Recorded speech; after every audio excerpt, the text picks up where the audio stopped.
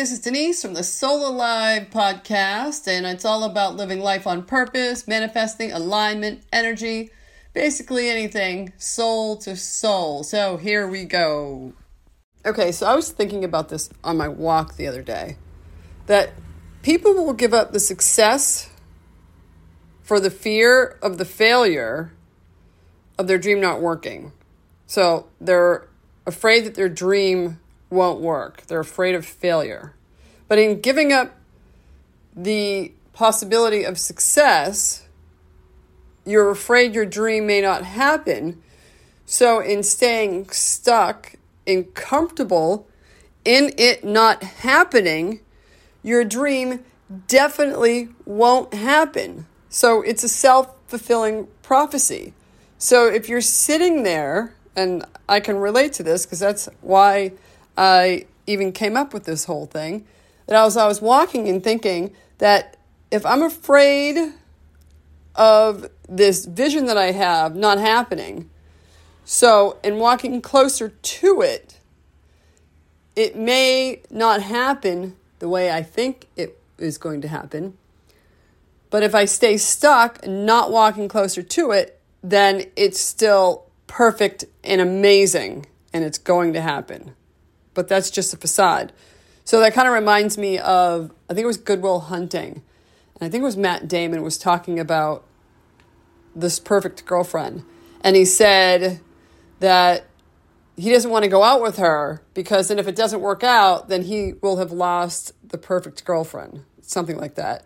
So in going out with her and it not working, then that perfect girlfriend no longer exists. She's no longer perfect. It's all ruined.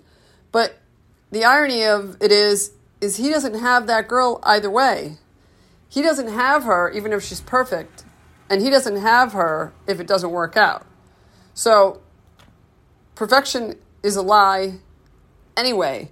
Fear of failure is a lie as well. Because it's not failure if you're taking steps and moving forward. You're just learning what path to go down and not go down.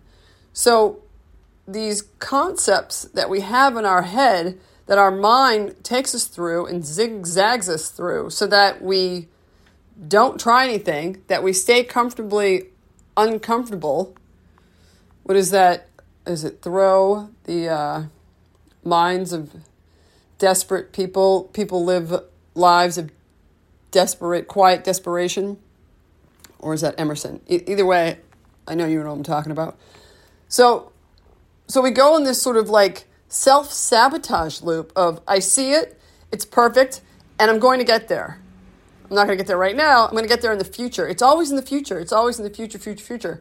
But ironically, we need to work with the future, but we need to work with the future in the now, which means start taking the steps, and it doesn't matter if it doesn't work. It's not the failure of your dream that's happening. It's the failure, quote unquote, of that one step that may or may not have been right. And that one step is going to guide you to a step that is right.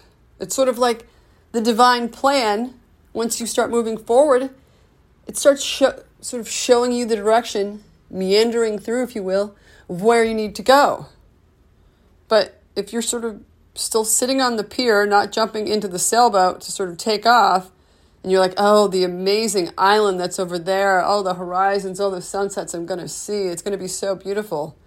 You're just deluding yourself because you're still sitting on the dock. Nothing's happening. You're not going anywhere. You know? All right. There it is. There's my little rant of when I started thinking about that we give up the success for the fear of failure for our dreams, that therefore we don't have the success of our dreams.